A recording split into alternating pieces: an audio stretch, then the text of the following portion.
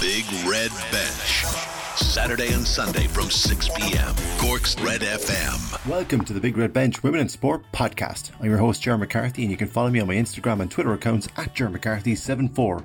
This week's guests include author, Irish Examiner columnist, and Camogie player Eimear. We'll also hear from Cork City Women FC's Player of the Year and Players Player of the Year, Eva Mangan. Clonakilty RFC PRO and Under-16 Girls Manager Vicki McCabe tells us about the club's huge rise in playing numbers. And we hear from Munster LGFA champions Mourneabbey following their provincial final victory over Aherlow. That's all to come on this week's Women in Sport podcast. Author of the book Holding Her Breath, columnist with the Irish Examiner, co-editor of Banshee Literature and St Finbarr's Camogie player Eimear is one busy person.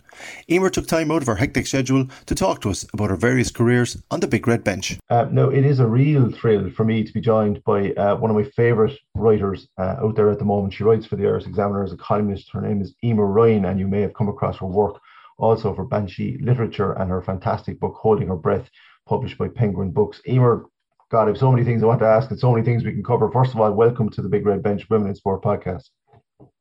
Hi, Jared. Thanks a million for having me. The real reason I have you on this week as a guest, and thank you for joining us, is the brilliant article in the Irish Examiner, and I would encourage anyone to go online and read it. Eimear's most recent work, which begins with, "Are you still at the Camogie?" which I think is a fantastic opening line, and the questions that you get over Christmas about whether or not you're still playing. Having come back from injury and dealing with injury and being a writer and all the things that are going on in your life, what I love about that particular article is the love of Camogie is still there, as it should be. And your reference as well to a 62-year-old in Limerick, the Junior B, Pauline McCarthy, I think was a lovely timely reference as well. First of all, how much fun was that article to write, or was it fun? And secondly, how much are you enjoying since you've become a columnist for the Irish Examiner? Yeah, I love writing for the Examiner. It's a great experience, and I work with some fantastic editors in there, like Tony Lean and Larry Ryan and Colin O'Connor, and they give me a lot of leeway, which is great. They kind of just let me kind of follow my nose and write about whatever interests me that week or whatever's kind of playing on my mind. And yeah, the week gone by, I was just kind of reflecting on the kind of strange year that I had, recovering from this injury, this completely self-inflicted injury, by the way. I fell off a skateboard, which I probably shouldn't have been up on. I wasn't going to mention that, but thank you for bringing it up anyway. Yeah, and I think, if my injury had happened through Camogie, it would have been easier to deal with in some ways, because it would have felt more worthwhile or something. I don't know, but yeah, I suppose thankfully I'm coming out the positive end of it now. I'm kind of getting back. I'm back in the gym, and I'm back doing a bit of tentative jogging and things like that. But it was such a kind of a mad journey after breaking my ankle, and just, I suppose, as a sports person, you take so much for granted physically. If you see a big flight of stairs, you're like, yeah, grand, not a bother. Or if someone tells you that the restaurant is 5 kilometers away and you have to walk to it, you're like, yeah, grand, I can do that. But I suppose just being incapacitated for a while just completely changes your perspective. And even when I was recovering, as I said in the article, I found it very hard to let go of the crutches, and to kind of trust my own 2 feet again. And it's kind of mad that something you do automatically and take for granted, all of a sudden just seems very, very daunting. Yeah, and the thing I liked about the article as well, and the way you write, it's very relatable. You don't even have to be a Camogie player like yourself to understand that fear of getting over an injury and coming back and making those tentative steps. Just having the confidence, as you said, your brain is so powerful. Like, you're ready to go, but your brain is saying, hang on, be careful.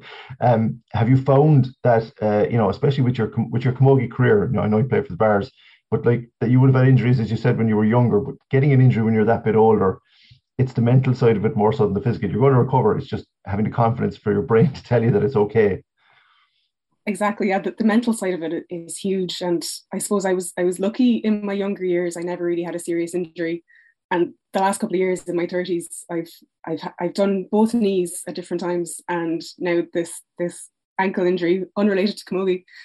But yeah, I mean, it's amazing. The mental side of it is huge, and just kind of processing those emotions as well.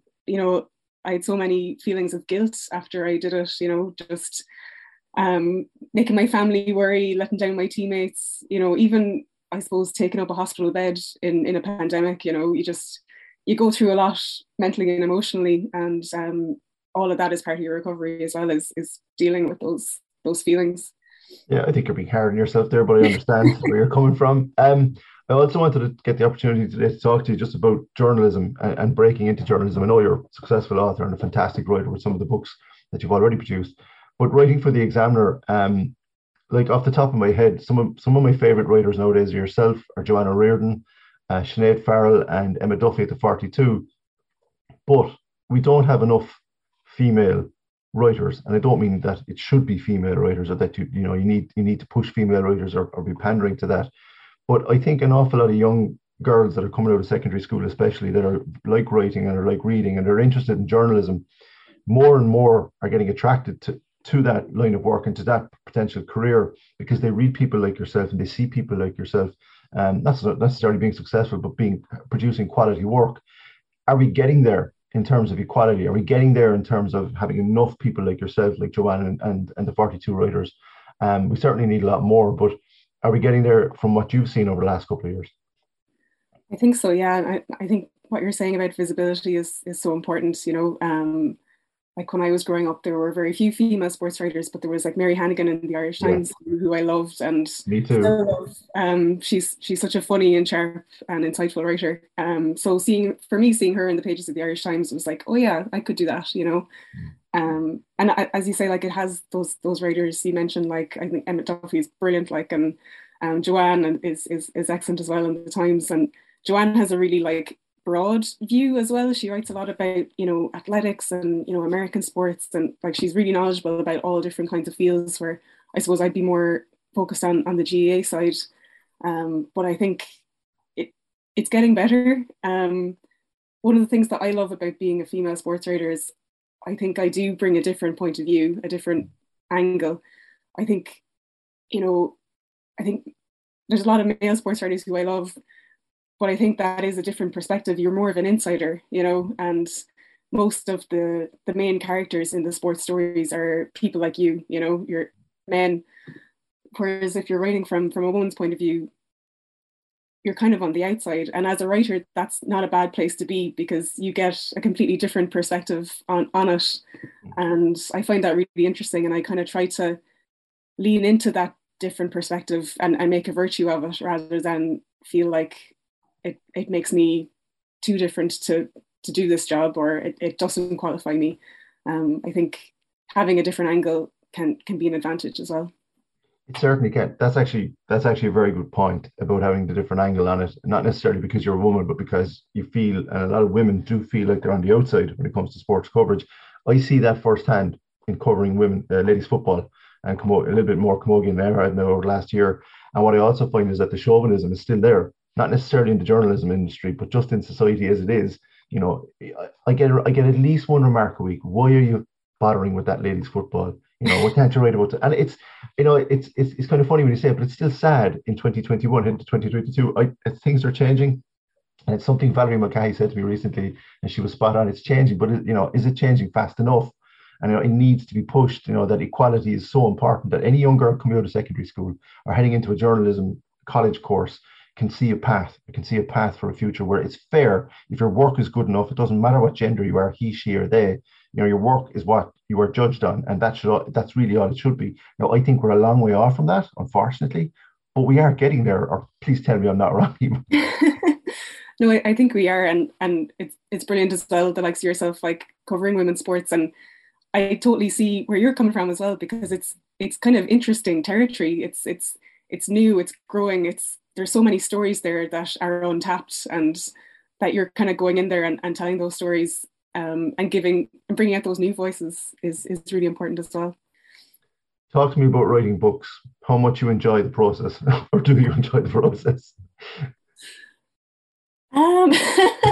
No, you're like me. You don't, but you love it. You love getting to the end when it's published, but it's people forget what you have to mentally and physically go through to get there.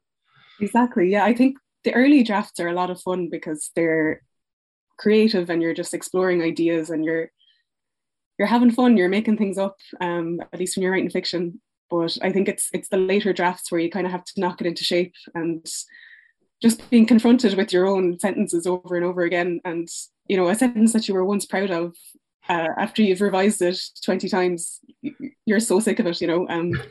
So it does get hard towards the end, but I do love those initial just bursts of imagination and playing with characters and yeah, playing with ideas as well. Talk to me about Holding Our Breath, still published by Penguin Books and available in all good bookstores, he said. How much of a joy was it to see that, you know, in your hands and on the shelves, or just even to get to the promised land of the publication of it?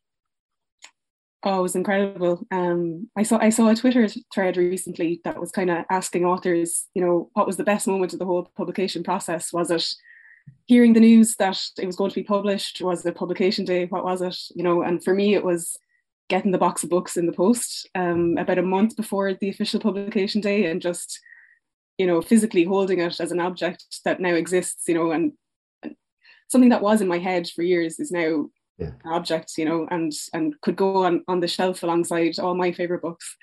Like, that was such a great day. And I photographed it that day, and my smile is just kind of taking up half my face, you know. And rightly so. Yeah. Talk to me about being co-editor of Banshee Literature. Who are they, those good people? So Banshee was set up by myself and two of my writer friends, Laura Cassidy and Claire Hennessy, in 2015. And initially it was a literary journal, and it still is a literary journal. It comes out twice a year, and it features poetry, short stories, essays, and flash fiction from all kinds of different writers. And we're still going with the magazine, but since 2019 as well, we've been publishing books. We've kind of published one book a year.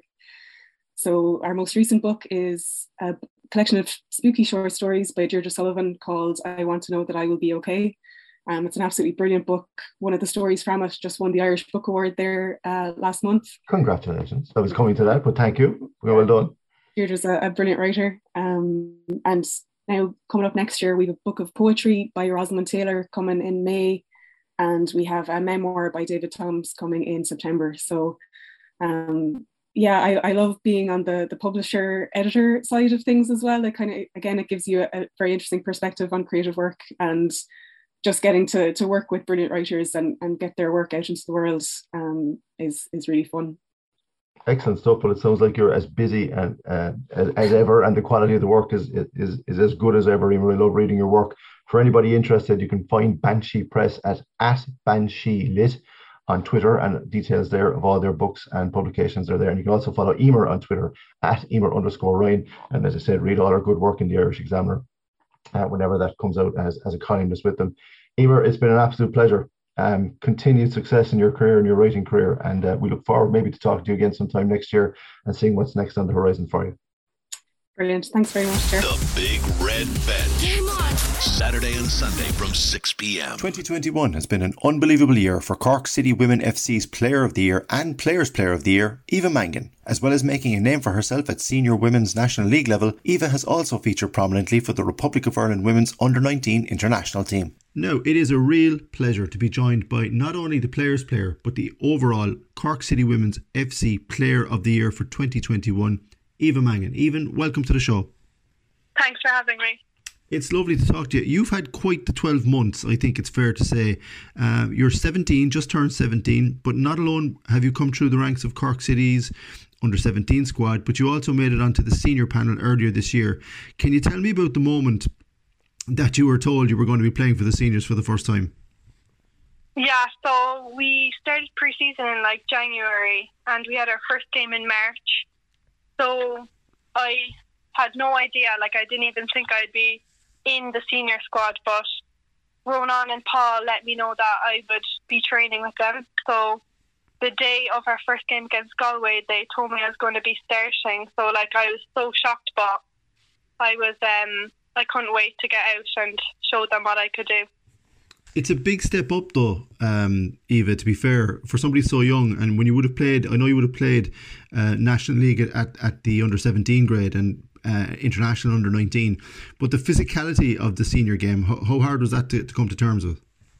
Oh yeah, there was definitely a massive difference, and even the speed of the game was well more faster than the 17. So I think I adapted well to it, to be fair, because the training was the same really as the games. So yeah. You mentioned Ronan Collins and Paul Farrell are the ones that called you up. How much of a help were they to you?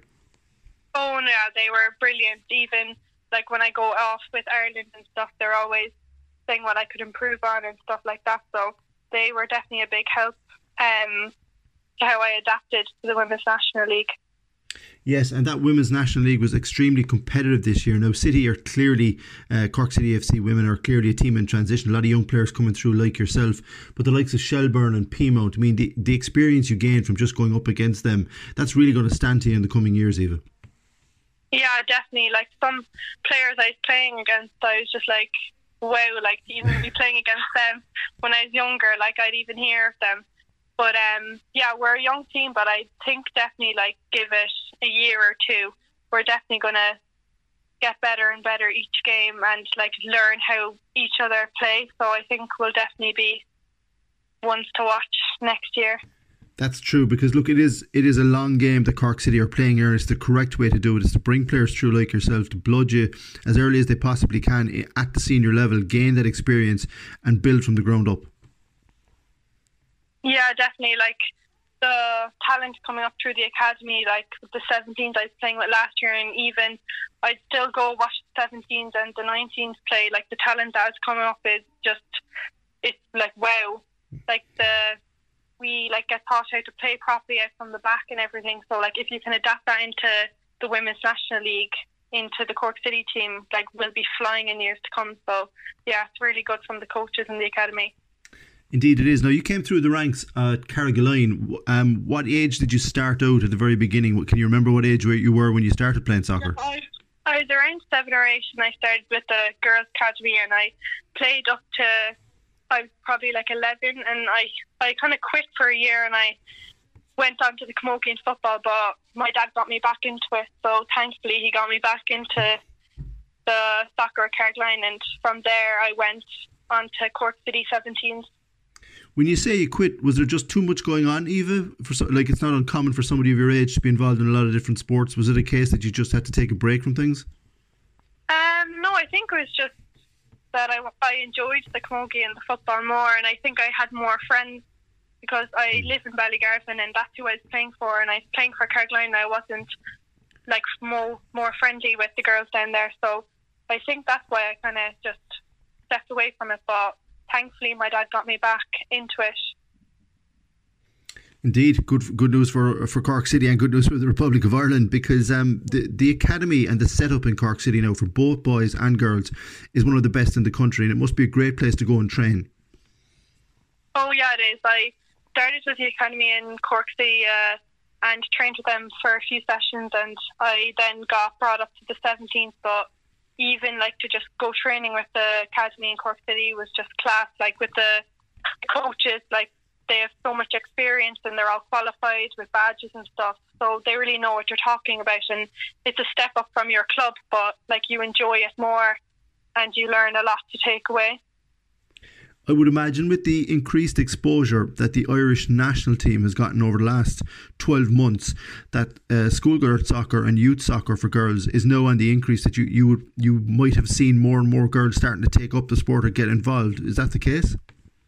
Yeah, I'm down in the academy sometimes helping out, so I see that like there's a lot of more children coming down to try it out, so it's a good sign, because I think in years to come that girls soccer is really on the rise. Like when we broke the record for the Women's National League attendance, like it was unreal just to even be playing on it. So I think it's really good for girls soccer at the moment. It certainly is. Talk to me about Dave Connell and the Irish international setup. Like you were drafted in to the under-19 squad. Now I know you went to Portugal with the squad earlier in the year. What was that experience like? Yeah, it was a really good experience. So going to Portugal, it was I was very nervous in fairness, because we had kind of a break over the COVID-19, so we didn't really get to go away with Ireland. So we played Portugal, Norway and Denmark, and like Norway and Denmark were top seeds, so they were class, like they were a different level, but we gave them great games. Portugal, we beat them. They were a good team, but we definitely gave it to them in that game. So that was a very good trip away, and learned a lot of experiences over there. But we played our qualifiers in Limerick in October, and we qualified for the next stage of the elite. So we got our group on Thursday. So I think we're happy with our group, to be fair, to qualify. Yeah, no, you play central midfield. So over in Portugal, first of all, what was it like when you're in the middle of the park up against the likes of the Norwegians, who would be one of the top seeds, as you said, around the world at that grade? I mean, the experience that you gained in Portugal, I assume, was a real help when those qualifiers came around. Oh yeah, definitely. Like, even over there, the heat, it was roasting. Like, come 7 o'clock in the day, we were all bayed out in the first half. But they were a really good side. Like, they knew how to play. They were very quick. Their fitness was at a different level, like well higher than ours. But it was a huge experience for like everyone on the team, even ones who came on, like, to adapt to the game straight away. So I think it was a real learning curve for us all, and it helped for the qualifiers, definitely. Yeah, and as you said, those qualifiers, it went the way you wanted them to go. You also came on against Northern Ireland in a game that the Republic of Ireland under 19s won 2-0. I would imagine that's a nice experience at the final whistle, to be part of a team that's just won an important game. Yeah, it was great coming on. We had a good crowd at it as well, so when the whistle blew and we knew that we qualified for the next stage, it was just a relief, really, and we were delighted. We were delighted with how the week went, because we knew that we should have got results from the England game and the Switzerland game, so we were just delighted in the end, really. Yeah, because you lost narrowly to England, and it was 3-2. Did you tell me that the score was in the other game? Yeah, the England game was 1-0, and it was just an OG, really. Like, it was just like a bad goal to concede. And Switzerland, we lost 3-2. Like, we were definitely the better team, but I think it was just a few individual mistakes, and maybe it was just the way we set up. So yeah, it's just one of those days. From your own point of view, as a central midfielder, you spoke about the step up from under 17, under 19 to senior in the Women's National League, but I would imagine that the speed and at international level must be a huge step up again. I mean, that experience that you've gained over the last 6 months, Eva, I mean, how important do you realise how important that experience was, and it's something you want to bring into your game again next season? Yeah, definitely. Even the step up from 17 to the National League is massive. Like, but if I compare the National League to the under 19 international, like, it's massive again. So taking the international speed of the game into my Women's National League is just like, will make my game even better and give me that inch quicker than everyone else. So yeah, it will benefit me massively. Let's hope so. And look, you've got a reputation for somebody so young. You're playing 2 years, girls and players 2 years older than you over the last 12 months, but you've also chipped in with some pretty impressive goals. You must be impressive. You must be delighted with that and hoping to continue that on again in 2022. Yeah, definitely. No, I'm delighted with them. Even though I didn't score that much, I only scored, I think it was like 3 or 4, but I'm delighted to score them and try help the team win games and get the results that we should get. You're being very modest there with the small amount of goals you scored. Each one of them were pretty much screamers, though. Is that fair? Yeah, one was a tap-in, but one of them, I'd say, is my best goal I've ever scored. So but what a tap-in. Yeah, what a tap-in. First goal of the season. I'll take it. Excellent stuff. Well, look, Eva, congratulations on just before we finish, I should say, look, you've been awarded the Players' Player of the Year and the Player of the Year for Cork City. Oh yeah, no, I'm delighted with them. Like, to know that firstly my players on the team voted for me, like, it's lovely, like, nice touch to know that they rate me as a player and what I've done this season. But like, for even the supporters to vote for me, like, that was special as well, to know that, like, they've been following our season and following our successes. Like, it's a lovely touch for the end of the season, and I'm delighted with them. Well, it sounds like you're due a good rest, and I hope you get that over Christmas, and I also hope that we get to talk to you in 2022, both for Cork City and on the international scene as well. Eva Mangan, thanks very, very much for joining us here on the Big Red Bench.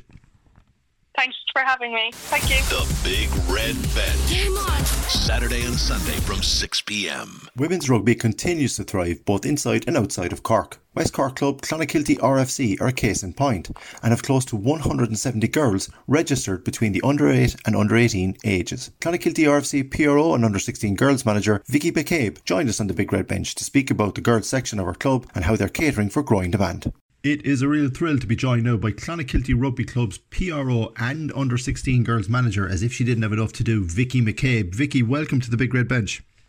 Thank you very much. Now, let's talk first of all about your club before we talk about just the whole explosion of interest in girls rugby in the West Cork area. But at the moment, Clonakilty Rugby Club, which is located just on the outskirts of the town in Shannon Vale, can you give me an idea of the breakdown of numbers of girls that are currently registered with your club? Absolutely. We have about 170 girls registered for the season. We have, those are broken down to under 18s, 21 girls, under 16s have 25 girls, under 14s have 45 girls, under 12s have 32 girls, under 10s have 34 girls, and under 8s have 12 girls. They are, by any standard, and by any club, phenomenal numbers, especially for young girls. I'm intrigued by before we talk about the under 14s, I'm just intrigued by the under 16s and 18s, because in hockey, in soccer, in Gaelic games, in basketball, it's that age group, Vicki, as you well know, that it's very difficult to retain girls' interest in sport, but Clon Rugby Club seems to be doing that. Absolutely. I think it's because we have a very sort of inclusive policy. I mean, we still have girls joining our under 16 team now, like in the last couple of weeks, because they just hear about it from friends and they want to come and play. It's very inclusive. We start everyone off, if they're new, we get them through the basics and then they just included in the team.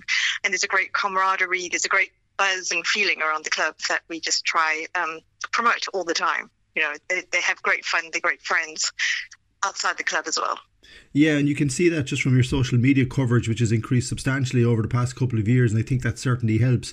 But can I ask as well, from a rugby point of view, the competitiveness of it at the various age groups? It's non-competitive at certain age groups, but you seem to be catering for all interests.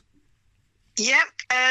So the minis, we treat it as non-competitive. They don't treat it as non-competitive. If you ask them after any blitz, it's all like they won all the matches.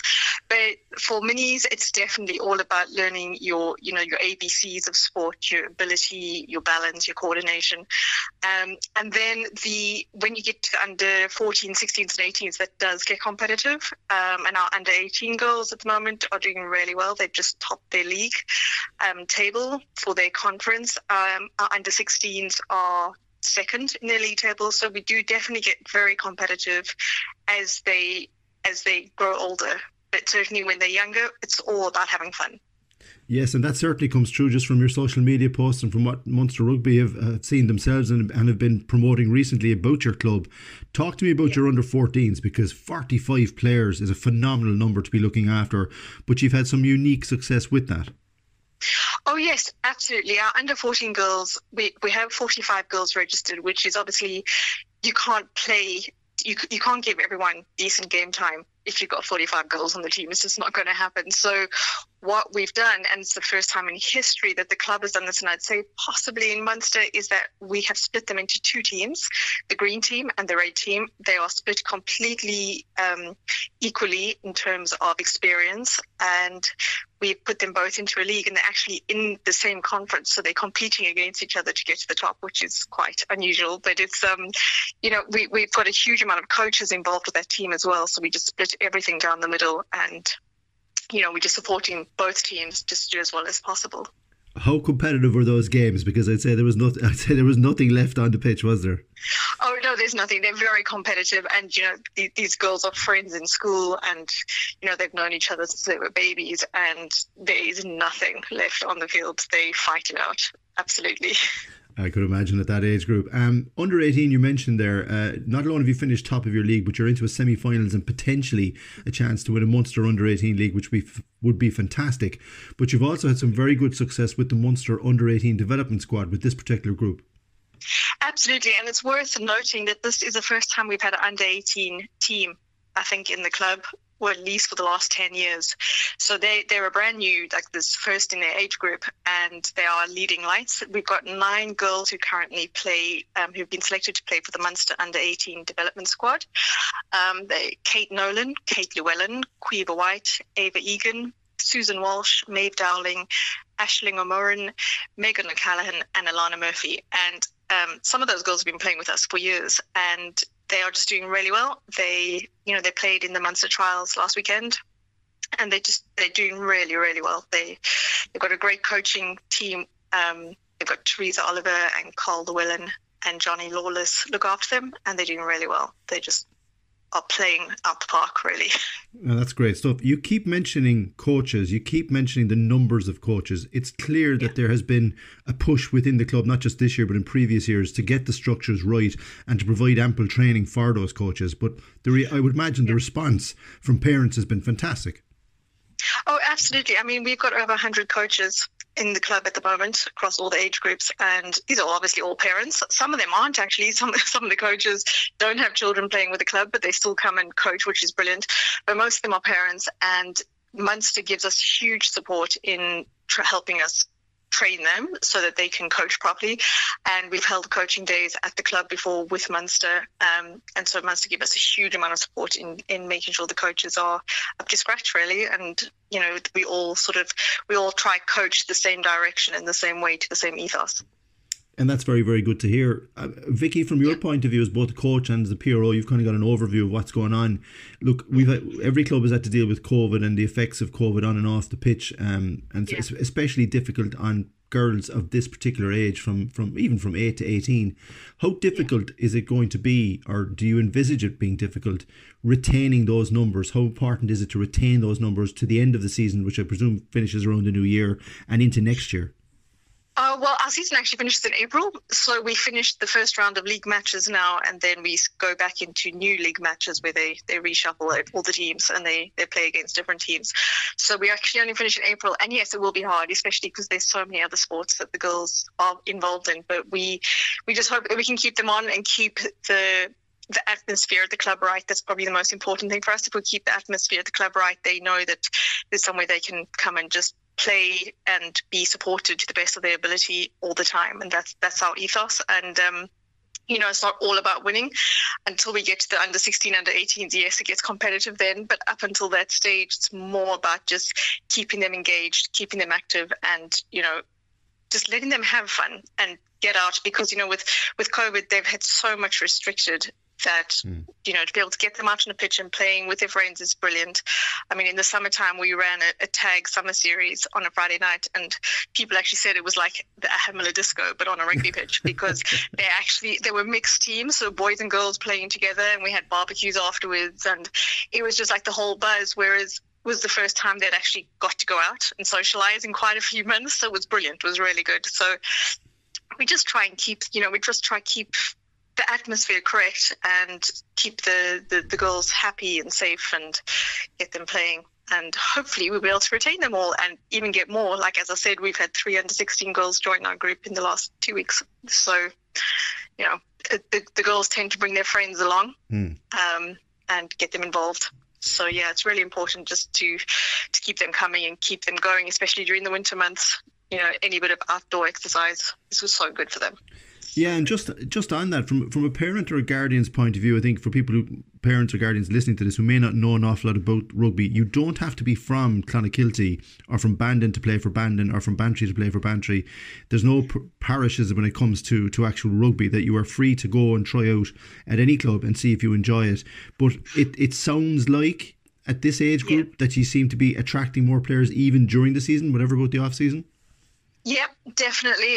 We are, and you can go play for any club, but you can't swap between clubs. Okay. The RFU are very strict about that, especially when the junior, they're very, unless you've actually moved to a different part of the country, you're not allowed to swap clubs. So people generally come to the club that they're closest to, but you can play for, we do have girls from Bandon and Skibbereen who come play for us. Yeah. But it's unusual. It is unusual, but it's great to have parents just supporting us. And I know one other thing that I would address is parents sometimes worry about the safety of rugby, but I actually think rugby is one of the safest sports, because all our coaches have to do a first aid course and an RFU first aid course and concussion course before they're allowed to coach. So, there's a lot of safety around it as well.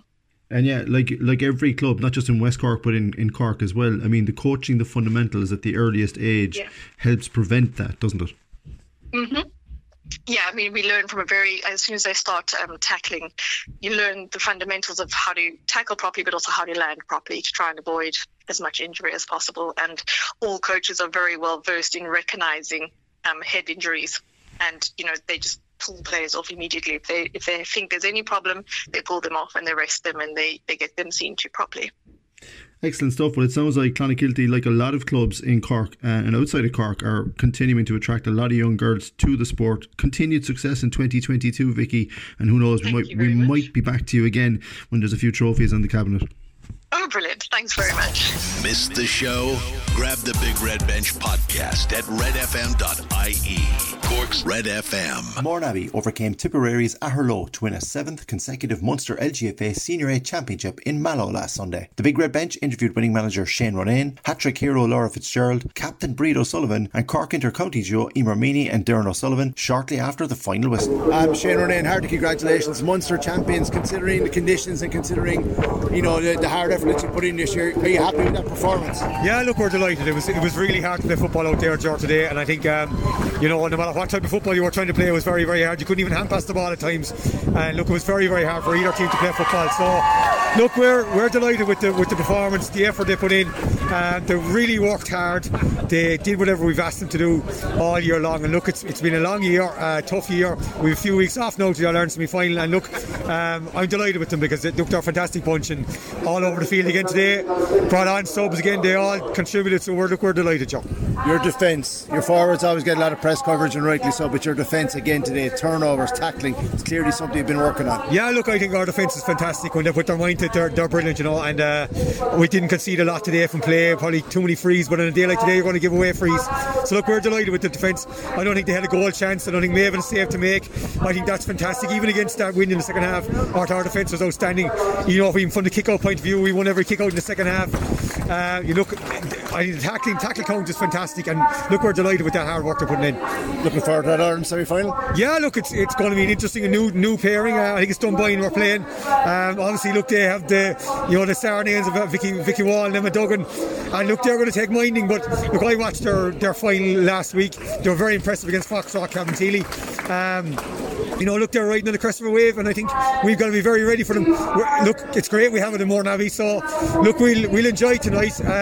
We'll try and get through Christmas, hopefully everybody will stay safe and things like that, and look, on the 15th or 16th of January we'll be ready to go again, Ger, because look, it's an All-Ireland semi-final at home. We don't know how long more we're going to keep going for, so we're going to make hay now while the sun shines. From everybody in the Big Red Bench, congratulations, well done, mate. Thanks very much, Ger. Captain Breed O'Sullivan, you're freezing cold, it's soaked wet after a fantastic performance, horrible conditions today, but again Mourneabbey adapted and got the result. Yeah, there was a really strong wind there today. We were lucky to have it. We were with it in the first half when we managed to get a good, few scores on the board, and then it was just a case of keeping our lead for the second half. So we knew that we'd be able to control the game in the second half if we were able to build up enough of a lead in the first half. So we were just happy to be able to do that. Yeah, Eimear was talking about the defence and the midfield and their ability to turn over possession, but the work rate of your forwards, including yourself, off the ball has been hugely impressive. People would have seen that again today. It's obviously a trademark. Yeah, Laura Fitz got player of the match there. She got 3 goals, but her work rate was absolutely outstanding today as well, as it was with all of the forwards. They found it really hard to get the ball out of defence, which is something that we've been working on all year. So we were really happy with that aspect of the performance as well. Looking forward to a Christmas break? A few days anyway. We're playing in the middle of January now again, and thank God. So it'd be tough to be training over Christmas, but we're happy to be there as well. Won't be long coming around, but I suppose that momentum that you've gained, you'll probably get a couple of challenge matches or one game if you can get it, because it's a big challenge now. But look, you're where you want to be, All-Ireland semi-final, and something to look forward to. Yeah, absolutely. Any time that you're still involved at this stage of the year, it's a massive bonus. So you just have to take game by game. And we're not going to look past the All-Ireland semi-final. All our focus is on that now for the next couple of weeks. Well, hearty congratulations, well done, we're delighted for you. Thanks a million. Darren O'Sullivan, horrible conditions, but a beautiful day for Mourneabbey. Yeah, very, very, very tough conditions. I don't think that can go unsaid. A ferocious wind, always in Carragoon, but especially today. Look, we got ahead at half time, and all it was then was controlling the second half and retaining that lead. Real composed performance in the second half as well by your defence. Must be delighted overall. How related? Yeah, very well. Look, Aherlow have some key forwards, and I thought our defence did very well. They got in some really tough tackles, midfield tracking hard, and everyone working hard to turn over that ball. And when we did, I think Shane always harps on about a 6-second rule, that when you turn over a ball, it's about being calm then, and that's imperative. And I think today we tried, again, tough conditions, but our turnovers were minimum today, which gave us a lot of opportunities up front then. And just finally, an All-Ireland semi-final sounds nice, but a Christmas break probably sounds a bit better, does it? No, to be honest, I think momentum. You'd like the momentum of the game? Yeah, definitely. Look, I don't know what the plan, to be honest, is for over Christmas, but I think it's the third week in January we've to look forward to. Look, obviously we'll celebrate this one. Munster finals don't come around too often, but we've All-Ireland semi-final to look forward to. Congratulations to everybody in the Big Red Bench. Thanks very much. Eimear, fantastic performance, horrible conditions, but Mourneabbey are Munster champions once again. Yeah, look, we're absolutely delighted to be back here. This is exactly where we wanted to be at the start of the year. We knew we had to start out and have a good league campaign, which thankfully we did. We built on then, to build for the county final and everything like that, and thankfully things have just gone our way from there. And as you said, look, it's absolutely horrendous conditions today, but we dug it out in the end, and we were delighted that we made it over the line in the end. You've been doing really well at the back. I spoke to Shane O'Neill about your ability to make turnovers and tackles, and something that's clearly been working on. Yeah, look, we've been out with tennis balls in our hands at training because we were pulling and dragging the whole time. It was the only way to stop us pulling and dragging.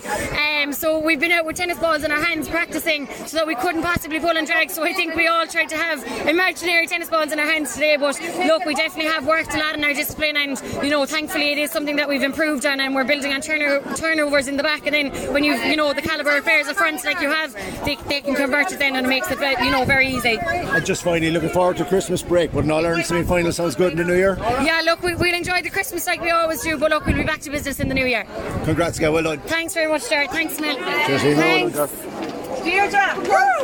Laura Fitzgerald, here we are again at the end of an important game for Mourneabbey in the Munster Championship, and a hat-trick of goals. You must be delighted with your own performance, but more importantly, Mourneabbey are through to an All-Ireland semi-final. Look, I think that's the bottom line.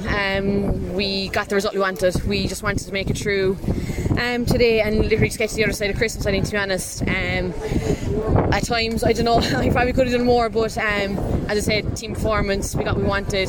Got a nice score up again, considering the conditions, but I think it was down to literally the hard work of the outfield players. They were incredible from start to finish. I mean, they deserve so much credit, like from the back line up. It was great to see, like standing inside there in the second half. I was minding the goals, whatever, but some of the girls just didn't stop for the 60 odd minutes. It was fantastic in fairness to them. Yeah, because this time of year the conditions as well in the heavy pitch, it's not easy, but you've coped with a lot of different situations over the last couple of weeks, and now you're Munster champions.